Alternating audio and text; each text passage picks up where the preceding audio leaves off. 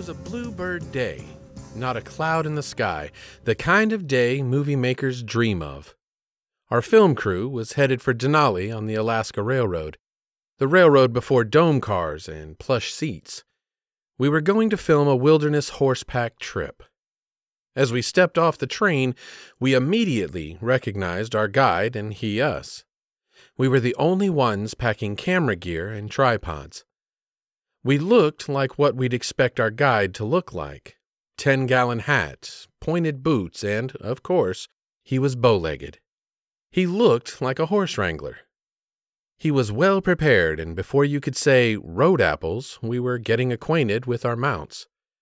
2 young ladies accompanied us, Carrie and Alice, and we were going to film their Alaska wilderness horsepacking trip. Neither had experience with horses. Not knowing cowboys or horses, Alice about died when told her horse's name was Buck. "Buck?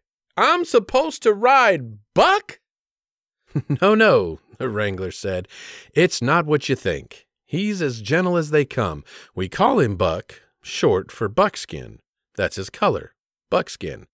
He's our best horse, and we reserved him for you." Horses, wrangler, young lady movie stars, and wilderness all cooperated, and we burned film, as they like to say in Hollywood. We had the makings of an ancient segment for an Alaska Outdoors TV program, but as evening approached, all that changed. Without warning, unexpected, low gray clouds burst over the land. The wise wrangler called it a day and started pitching camp. No sooner than he began to break out tents, grub, and cooking gear, it started to snow. Big snowflakes, and lots of them. The wrangler allowed Carrie and me to ride our mounts a ways back down the trail through the snow. It was an exhilarating ride. We wore warm clothes and rainwear and enjoyed the quiet of the wilderness as it turned from fall brilliance to pure white. Gone were the sounds and sights of today, and we felt like we were riding the range in some Western movie. Returning to camp completed the Western movie dream. At the end of our trail, we could see our tent through snow-covered trees. A fire was burning and dinner was being cooked over the open flames. The wrangler had a lean-to tarp set up over a big sitting log next to the fire. As soon as we arrived, we were handed plates loaded with grub. Fried potatoes, canned corn, and a perfectly cooked porterhouse steak. Carrie and I were having about the best Alaska wilderness experience people are allowed.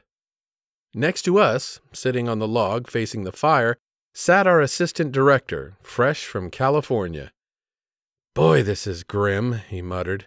"This is really grim." And there you have it.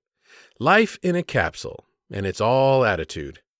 The snow, the wet, the cold had depleted our friend's spirit, and at the same time had supercharged our wilderness experience. It's all attitude when it comes to wilderness. It's a memory builder both ways. Either it breaks you down or builds you up, but it's the same wilderness. It's you that makes the difference.